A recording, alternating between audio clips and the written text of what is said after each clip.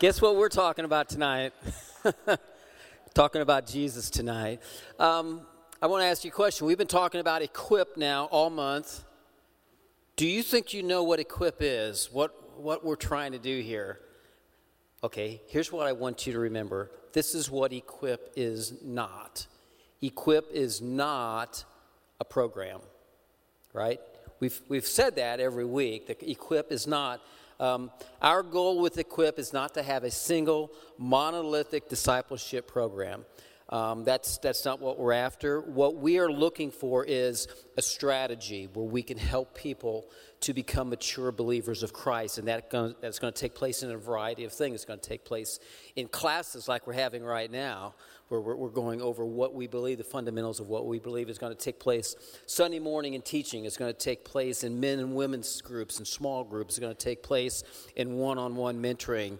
And what we are starting on Wednesdays is, as I just mentioned, what we believe. And that's what Equip is all about, this strategy, this collection of things that helps us to become mature believers. Here's a quote I want you to hear. Average leaders think in terms of programs. Great leaders think in terms of values. Programs are short-lived. Values go beyond programs. That's what Equip is all about. It's more than just some programs. We believe, here's the value. That quote that you see back of me talking about values, here's our purpose. Here's the value that we're talking about. We are called to help all people become mature followers of Christ. That's why we're here tonight. As we get started, ushers, could you bring the sign-in sheets down? Some of them are laughing at me because I've forgotten to do this for the past 2 weeks when I've come up. Thank you. Go ahead and pass those out. We'd like you to sign those if you could. Tonight, we are continuing what we believe. And we have a different teacher. Pastor Marcus taught the last 2 weeks. We have a different teacher this week. This is a person who I am blessed to have made an acquaintance of this year, and I've become a friend. I'm getting to know him. I minister with him, and I got to tell you, he blesses my heart, and I am really looking forward tonight to have Ryan Mobley come. His topic tonight is, from what we believe, his topic is the deity of Christ. Let's welcome Ryan. Thanks, buddy. Well, good evening, everybody. It's good to be here. It's going to be great to open up God's Word tonight. So speaking of that, if you have a Bible, please go ahead and open that to the book of Hebrews chapter 1. If you don't have a Bible and you have a phone or something, open that up to Hebrews chapter 1. If you don't have either of those, bring one next week. Okay? It's really important to have God's Word accessible to you in some way. As you're turning there, I was talking with Dan, and he was asking me kind of what weeks would you like to maybe teach on this? And got a couple options for you. You could teach on Jesus, or you could teach on sin. I said, I'll pick Jesus over sin any day of the week and twice on Sunday. So I get to talk to you all about Jesus tonight. So I want to start us off and reading a few verses out of the book of Hebrews chapter 1, just to get us kicked off, okay? This isn't on the slides or anything, so if you guys are looking, where is it? We just want to read this. Let's stand up together, and let's read God's Word, a classic passage on who Jesus is. Hebrews chapter 1, verse 1. Says, long ago, at many times and in many ways, God spoke to our fathers by the prophets. But in these last days, He has spoken to us by His Son, whom He appointed the heir of all things, through whom also He created the world. He, Jesus, is the radiance of the glory of God and the exact imprint of His nature. And He upholds the universe by the word of His power. After making purification for sins, He sat down at the right hand of the Majesty on high. Having become as much superior to angels as the name He has inherited is much more excellent than theirs. Amen? Amen. This is the Jesus we are going to be talking about tonight. Let's pray, and then we'll jump in. Father God, we are so thankful to be here in your house as your church comes together. Lord, I pray that you open up our hearts, that you open up our minds as we go through your word and we talk about Jesus, who Jesus is, what Jesus has done. Lord, that it would not just give us knowledge that we need, but it would also motivate us to live like Jesus did, honoring, glorifying you, fully empowered by your Spirit, making a difference, living a full life of love in a world that desperately needs it. Lord, that's our prayer. We ask this in Jesus' holy name. Amen. All right, grab a seat. Here's kind of what we're going to do, just so you know. I mean, this is a lot of stuff to go over. There's a lot of content, a lot of scripture we can look at. We are not going to look at every single scripture listed on your sheet, or we will be here until next Tuesday, all right? Which wouldn't be a totally bad thing, but we're not going to do that tonight. So we're going to look at some key verses, some key scriptures as we go through our outline tonight. And what I really encourage you all to do is really bring your note sheet home. I was told that the notes tonight are actually on the Bible app when you get to the Calvary Church thing that way. So you can do some study on your own, okay? This is be a really good opportunity to use this for some devotional time or study time through your week and really drilling these truths down. So here's what I want to say about as we start off talking about Jesus. Jesus Christ, belief in who he is what defines and divides all people. Okay? The person of Jesus Christ defines and divides all people. People have all kinds of different opinions on who Jesus is, on what Jesus did. And that's really what separates everybody. Some people think Jesus, in a religious sense, was just a prophet. I mean, that's what Islam would say. He was just a prophet. Some believe that Jesus was a created being that lived in such a way he achieved God's status. That's what Mormonism believes. Some people just think he was just a good moral teacher. Okay? Like Buddha, or Confucius was just a good moral teacher. People have all kinds of different opinions on who Jesus is and what Jesus has done. When you look at the words of Jesus, when you look at the life of Jesus, we don't need to spend time of, is the Bible really true and what it says? We went over that a couple weeks ago with Pastor Mark, who did a great job. We're confident that God's word is true. We are confident of that. So we don't need to argue that. But when we look at that, we really find ourselves in this situation having to decide really this idea that C.S. Lewis wrote about back in the mid-20th century. He says, when you look at Jesus, listen, there's only three options. He either lied about everything, right? Or he was a crazy man, he's a lunatic, or he really is Lord. That's your three options. Two of them are wrong, one of them's right. The last one's right.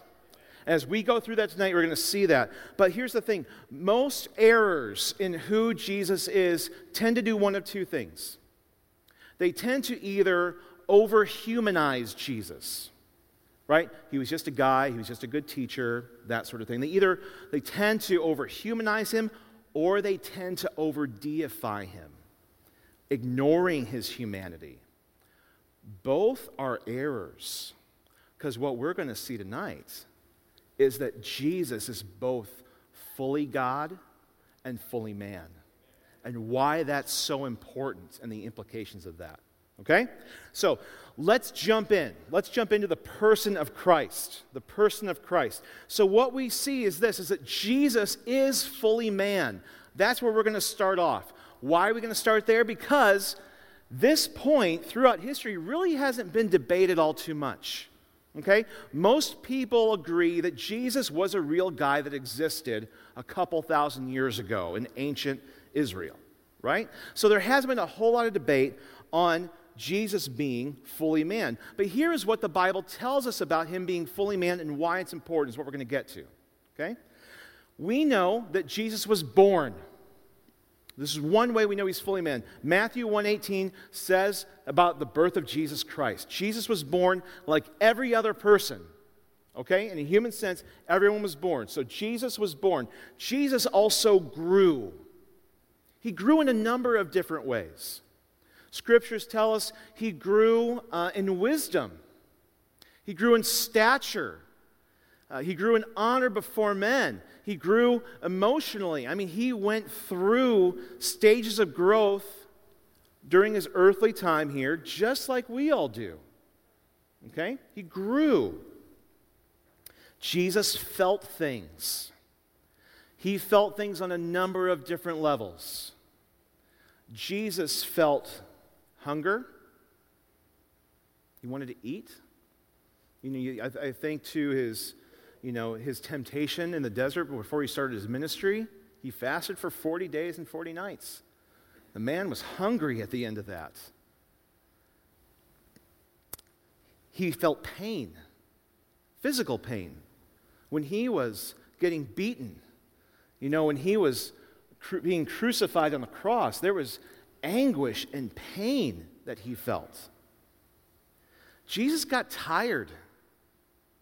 I mean, he worked hard loving and ministering to people, teaching people, and he got tired. I mean, you think about that story. I always thought this was very curious until I began ministering and teaching and doing that sort of thing a lot. I always think about, when Jesus fell asleep in the boat in the middle of the storm. The disciples are freaking out because of the storm around him, and Jesus is sacked out, in the front of the boat. I mean, he was tired because of the energy that he put out in serving and loving people every day. He got tired just like you and I got tired. He grew frustrated. You read some of these interactions with his disciples, he got frustrated with those guys. A bunch of knuckleheads he picked to hang around with him for a few years, right? He's like, how long do I have to put up with you guys? I mean, we see these times. It wasn't a point of sin, okay? We feel all sorts of things. What makes things sin and what we feel is how we choose to act on it, right? What that takes us to. But he got frustrated. He got sad when his friend Lazarus died. This is one example. He was so sad, he wept. Jesus got angry. He did. He got angry. You know what? That story, it's really interesting. When you read the story of Lazarus dying, and it talks about Jesus weeping, there's a phrase used a couple times in that passage that says he was troubled in his spirit. That's a gentle interpretation of that passage. When you interpret that passage pretty literally, it says he was mad. He was angry. He was angry because he was seeing something happen in front of him with someone that he loved and cared about that was never God's design to happen. He saw the result of sin, and it made him mad. There are right things to be angry at. Sin is one of them. The results of sin is one of them. So I say all this, Jesus felt things physically, emotionally, like we all do. Jesus died on the cross. Jesus breathed his last, it says in Mark 15. Jesus died. And here's a really key verse that kind of sums this all up. It's in Hebrews chapter 2, verse 17. Jesus fully identified with humanity. This is what Hebrews 2:17 says. It says, therefore, he had to be made like his brothers in every respect, so that he might become a merciful and faithful high priest in the service of God, to make propitiation, to satisfy God's wrath for the sins of the people. Jesus had to be made like his brothers in every respect. That is a weighty phrase. There's a lot packed into that. But why was he made that way? So he could be this merciful and faithful high priest. Listen, no matter what you go through, no matter how hard your life feels, no matter what situation you are faced with, Jesus understands. He understands. He was made like us in every respect. So he could be that good and merciful and loving and compassionate, faithful high priest to walk with you through that time and see you through it. He got through it through the help of his Father, empowered by the Holy Spirit, saying, this is how you can do it. I've done it. I'm going to do it with you. This is why the humanity of Christ is so important. Jesus was fully man. Jesus had to be fully human so he could live in our place. He lived a sinless life, fully dependent on the Holy Spirit. Do you realize that? Jesus lived his life fully dependent on the Holy Spirit. Jesus was perfectly obedient to the will of the Father. He had to be fully human so he can live in our place that way and die in our place as the sinless sacrifice. This is why Jesus' humanity is so important. For him to live in our place and to die in our place. We cannot neglect his life for the sake of his death and resurrection. Right? We can't do that. It's his life that also gives us hope. It's his life that also gives us example.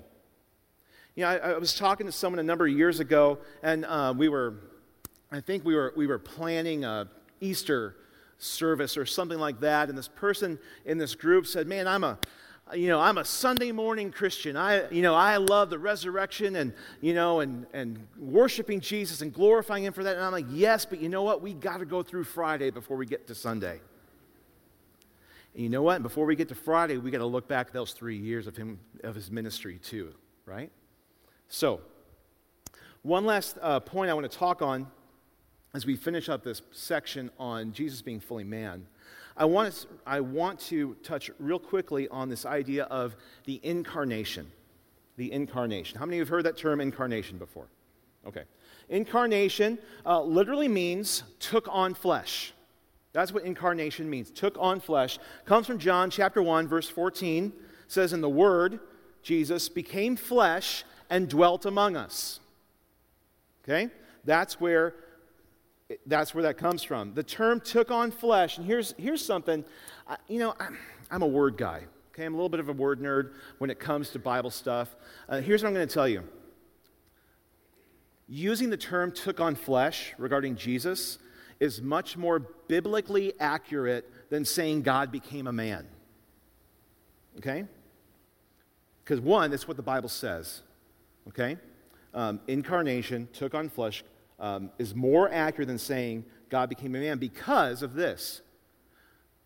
Jesus never ceased being God when he took on flesh. Do you see how that phrasing is important actually? Than saying became a man. Took on flesh is much more accurate. Philippians chapter 2 verses 5 through 8 teaches us this whole idea that Jesus willingly set aside some of his godly attributes during his earthly ministry. That's what Philippians 2 says. I'll highlight one verse. In verse 7 says this: "But he emptied himself, taking the form of a servant, being born in the likeness of men."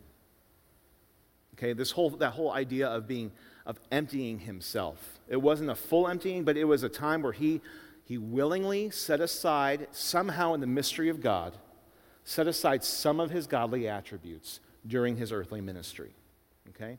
So this whole idea, God became, he took on flesh, he came to earth, he dwelt among us, is where we see this whole idea, the incarnation of Jesus being fully man. All right? So, Jesus, on one sense, in one hand, is fully man, and on the other hand, Jesus is fully God. Right, Jesus is fully God. Now, this has often been debated. Even debated in the church. I mean, some people, because listen, we're finite humans. We can't wrap our minds around some of these things, right? It wasn't until the Council of Chalcedon in 451 AD, where all these church leaders came together and made a definitive statement on Jesus being fully man and fully God. Okay? So, just so you understand, this is trying to understand and come to grips with this is not a new idea. You're in great company throughout the last couple thousand years, okay? But we have clearly seen through Scripture that Jesus is fully man, and now we're going to clearly see that Jesus is fully God. So we're going to hit a couple quick points. First one is this whole idea of the Trinity. Now, I'm not going to spend a lot of time on this because this was covered the other week, but there's one verse in particular that I want to show you because I think it's beautiful. I mean, it really is.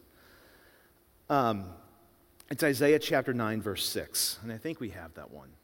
It says, "For to us a child is born, to us a son is given, and the government shall be upon his shoulders, and his name," you ready?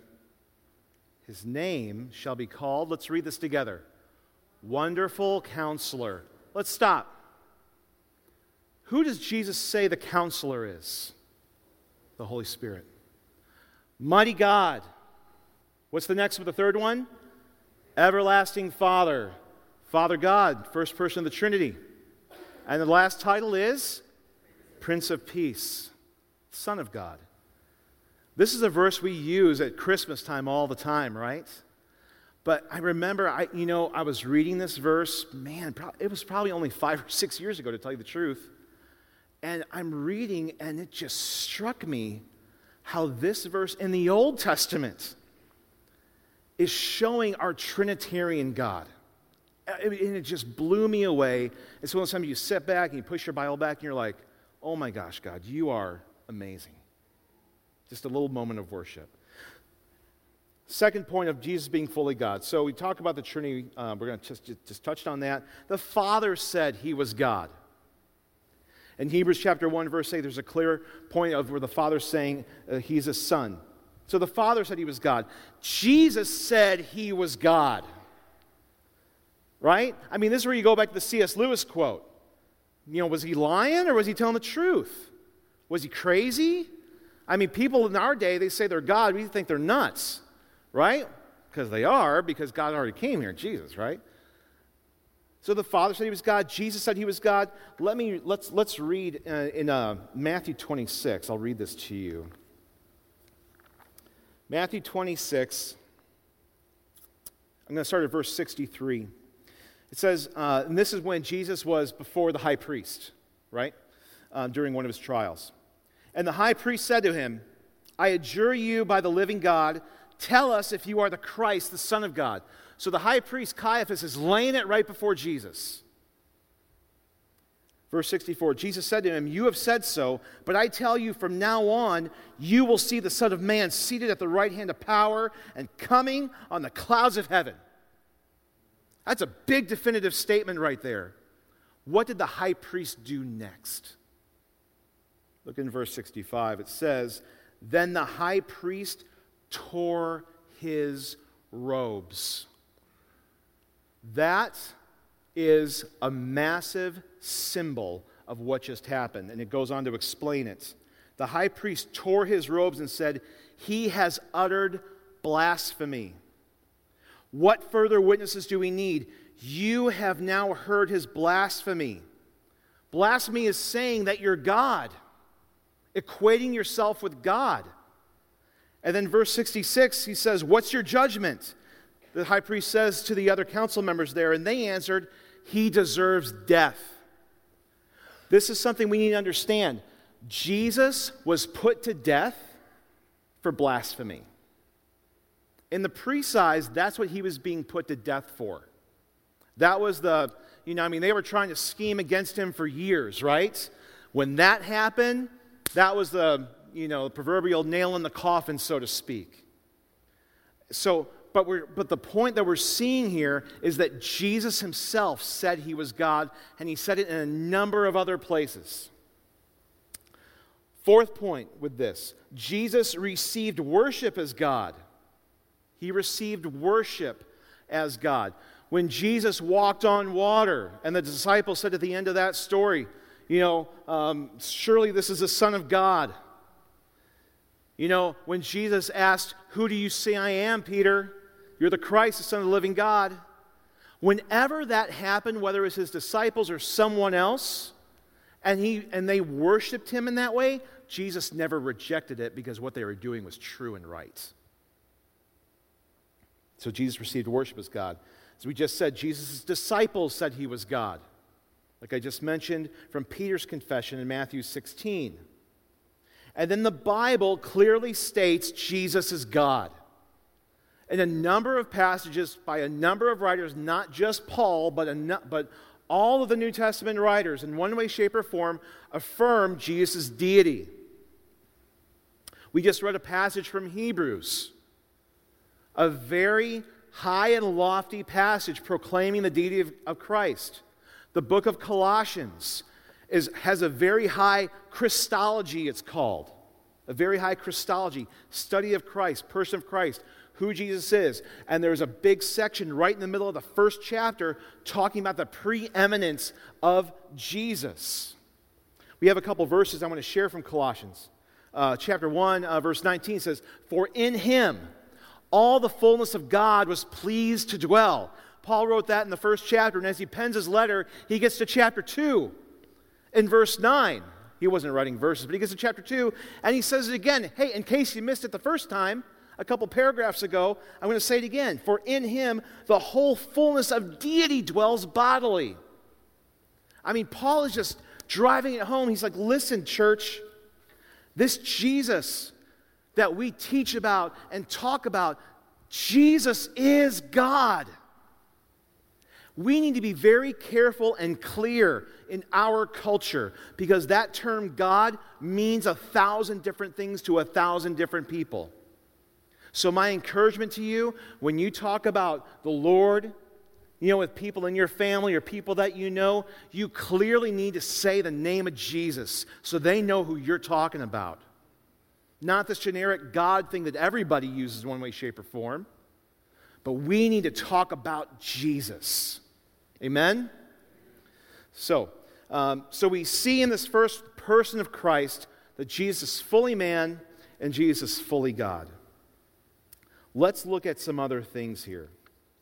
Let's talk about the offices of Christ. Now, here's what I'm going to tell you. And I thought Pastor Mark did a great job with this when he was talking about God the Father last week. The names of God mean something to us. Same thing with the names of Jesus, the titles of Jesus. They communicate something to us. So every title that he has, every role that he has that we're going to look at, means something very personal to us that we can take away from this. Okay? I really want you guys to understand that this is just not what we're learning, but this is what we're believing so we can live it. All right? So let's just kind of run through a couple of these. I'm not going to hit all the titles. The video did that really great, right? But we're going to hit 4 main titles. The first one is his name, is Jesus. Okay? Jesus means Yahweh saves. Yahweh is the formal name of God in the Old Testament. Jesus means Yahweh saves. Matthew 1:21. I love this verse so much. So I'm going to read it to you. This is actually, in a little tradition, just so you get to know me a little bit, a tradition we have in my home at Christmas time is when we put our Christmas tree up, the very first ornament that we hang on our tree is a nail. And we hang it close to the inside of the tree by the trunk, okay?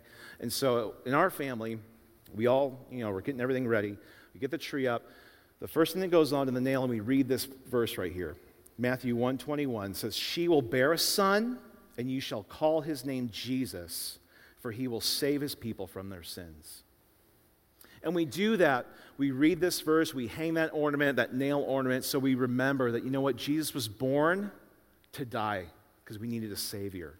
There was a forward looking with that. So Jesus means Yahweh saves. Christ is not a last name. Okay, that's not his last name. It's a title.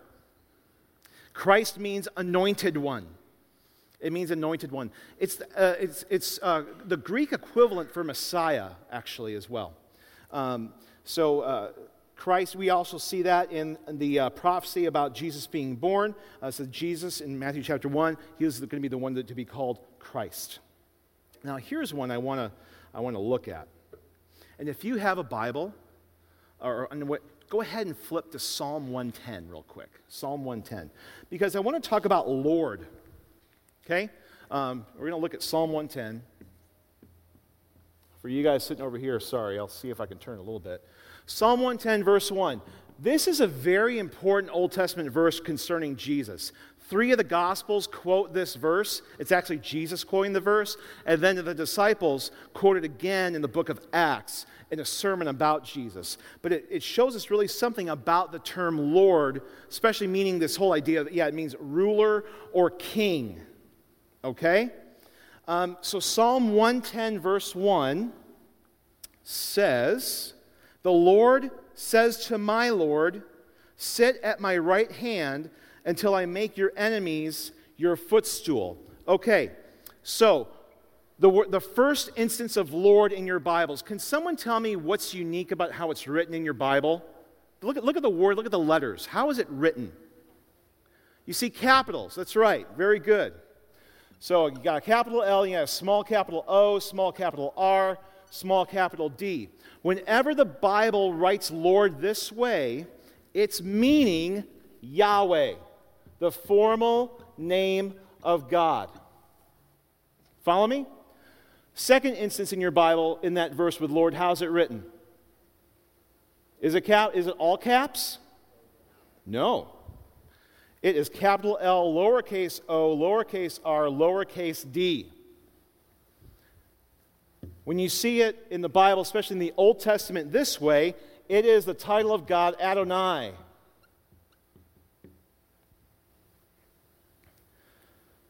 Why is this important? One, this is another example. This verse is another example of Jesus being God. Jesus confounded the priests and the Pharisees with this verse. He's like, how is David talking to God? This can't be about David. You can't have Yahweh and Adonai talking to each other in the same verse and David be thrown in there. This is God talking to himself. This is God the Father talking to God the Son. This is what we're seeing here. Okay? You follow me? Kind of really important. So, when we get to the Greek in the New Testament, we see another word being used for Lord in the Greek, and this word is the word kurios. Okay? Now, in the Greek, kurios has 3 meanings to it. First is a formal relational meaning, like using the word sir to somebody. That's one aspect of kurios. The second aspect of kurios is means like master, like a master and slave, like a boss and a worker. Okay, that a little bit higher sign of respect because there's authority involved, right? We see Jesus being called master a lot. His disciples calling him master. The third aspect of kurios means sovereign, like a king over a kingdom. Now that sounds a lot like Jesus, doesn't it? Those are those 3 aspects of kurios. Why am I going through this? Here's why. Now, let's think about the word church. In the Greek, in the New Testament, the Greek word ekklesia is what we translate church. But the word ekklesia literally means assembly, people coming together. The root word for our English word church comes from a Greek word called kuriake. Now, I think you can see how these two words are related. Kyriake means, literally, those who belong to the Lord. That's what the root of the word church means. Pretty cool. Here's why this is important. Remember how I said the titles of Christ tell us something about ourselves? Jesus means Yahweh saves. Christ means anointed one. Lord means ruler, king. Because you know what? We need a Savior. We need to be saved.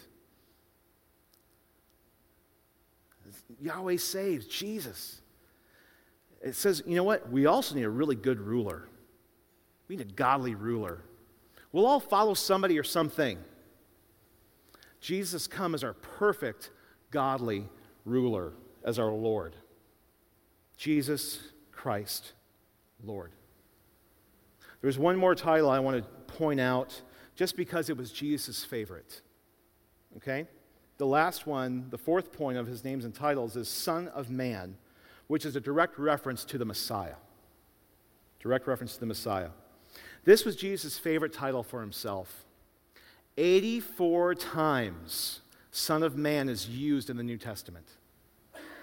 81 of those times is a direct reference to Jesus, and practically all of those is Jesus talking about himself.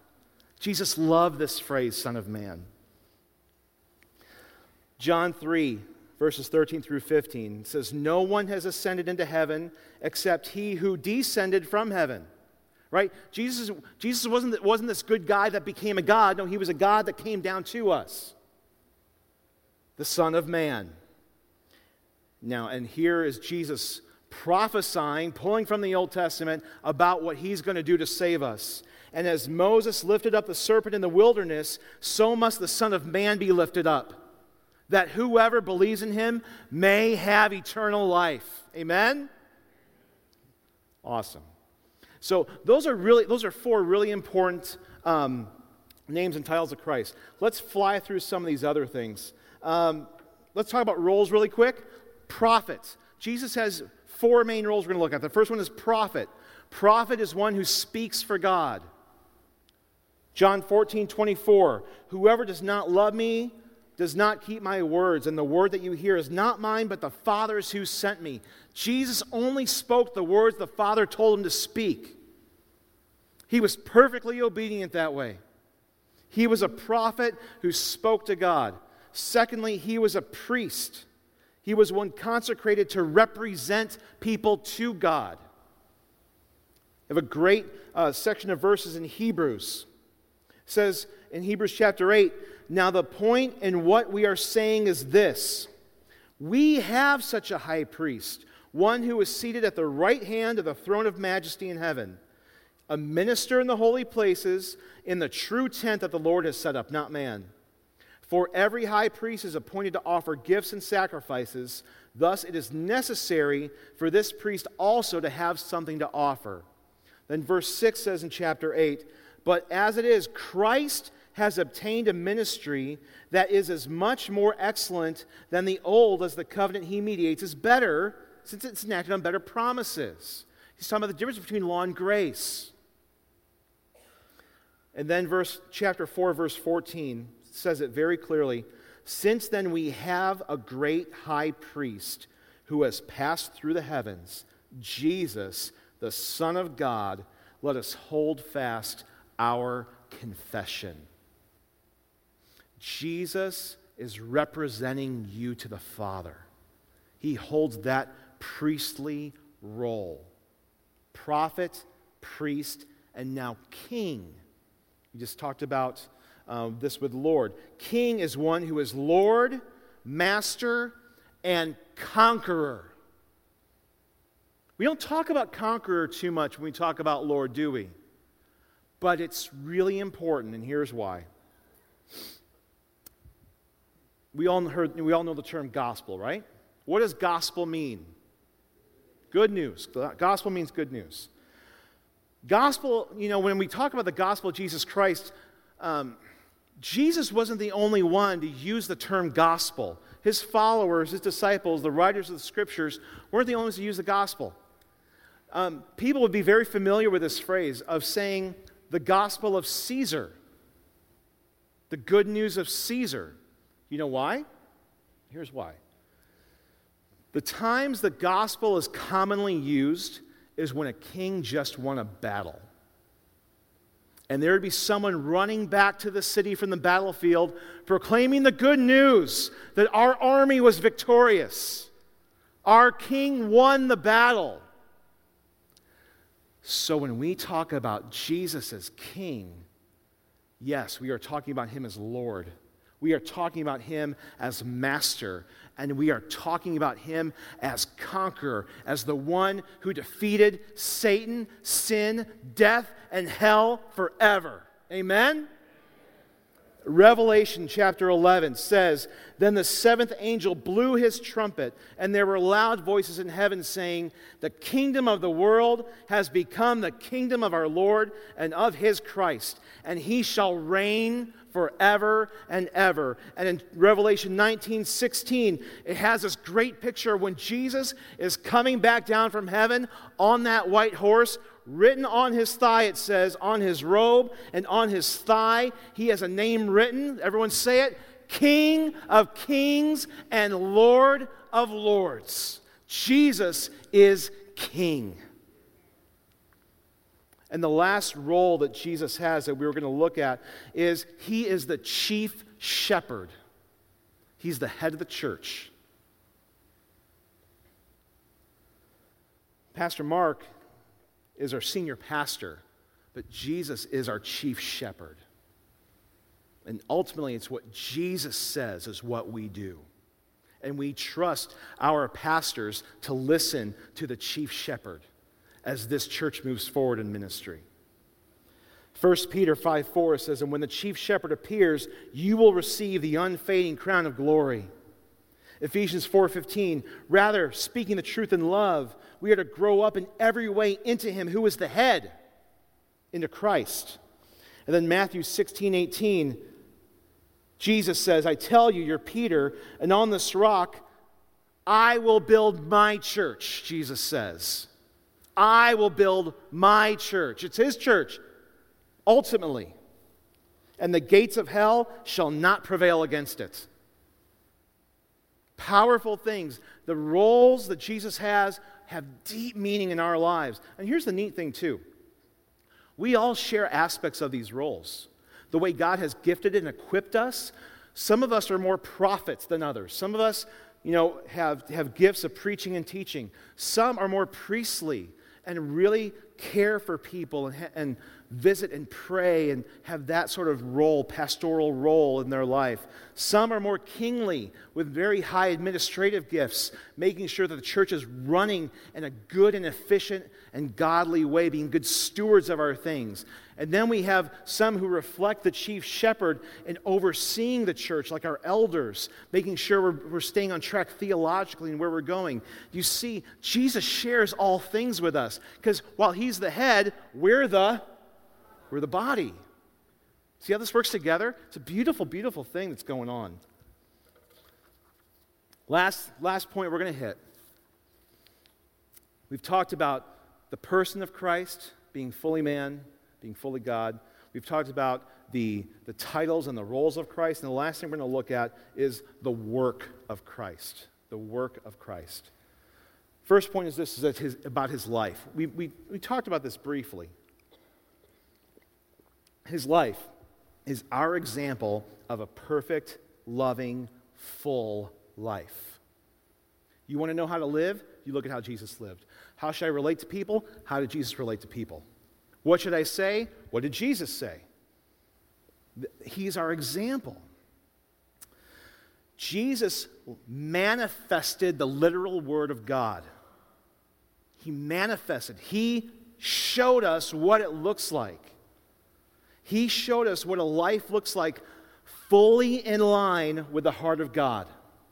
John chapter 17, verse 6, Jesus says, this is his high priestly prayer. He says, "I have manifested your name to the people whom you gave me out of the world." Yours they were, and you gave them to me, and they have kept your word. Jesus says, I've manifested you, Father. Everything you wanted me to say, I said. Everything you wanted me to do, I did. I live fully dependent on the Spirit that you gave me through the Holy Spirit. He is our example in all things. The second part of the work of Christ, so we have his life. The second one is his death. His death is our payment for sin that secures our salvation. We needed that sinless sacrifice so it would satisfy all of what God demanded. Jesus fulfilled that. His death was our payment for sin that secured our salvation. Third, his resurrection. His resurrection. His resurrection is our guarantee of our victory over death and justifies us before the Father. We have clean legal standing before the Lord. We are justified through Jesus' resurrection. Our guarantee over sin, Satan, hell, and death is guaranteed because of Jesus' resurrection. Now here's the thing, you cannot separate this resurrection from his death. If Jesus just died on the cross and didn't raise, that didn't show that he didn't have any power over death. But on the third day, he rose, showing that he has ultimate power over death, that final enemy. To where Paul writes in 1 Corinthians 15, death, where's your sting? Where is your victory? You don't have it because Jesus took it. Okay? You can't separate his death and resurrection. And the fourth one is his advocacy. His advocacy. He is our one and only mediator to the Father. We just talked about this. We were talking about his role as priest, right? Hebrews chapter 12, verse 24. I'm going to read you two verses because this is really important because, listen, I know in this church there's a lot of people from a lot of different backgrounds that are finding a full life in Christ here. Praise the Lord. And as we minister in this community, as we talk to people, this is a key thing. Because there are people who follow some other different religious, Christian religion. They have a different view on this, and we need to be very clear on what the Bible says. Hebrews 12:24 says this, and to Jesus, the mediator of a new covenant, and to the sprinkled blood that speaks a better word than the blood of Abel. We want to focus on that phrase, the mediator of a new covenant. He gave us a new covenant, this covenant of grace that his blood ushered in. It's not a blood that screams condemnation like Abel's was back in Genesis, but his blood speaks a better word over us. It's speaking a better word over you.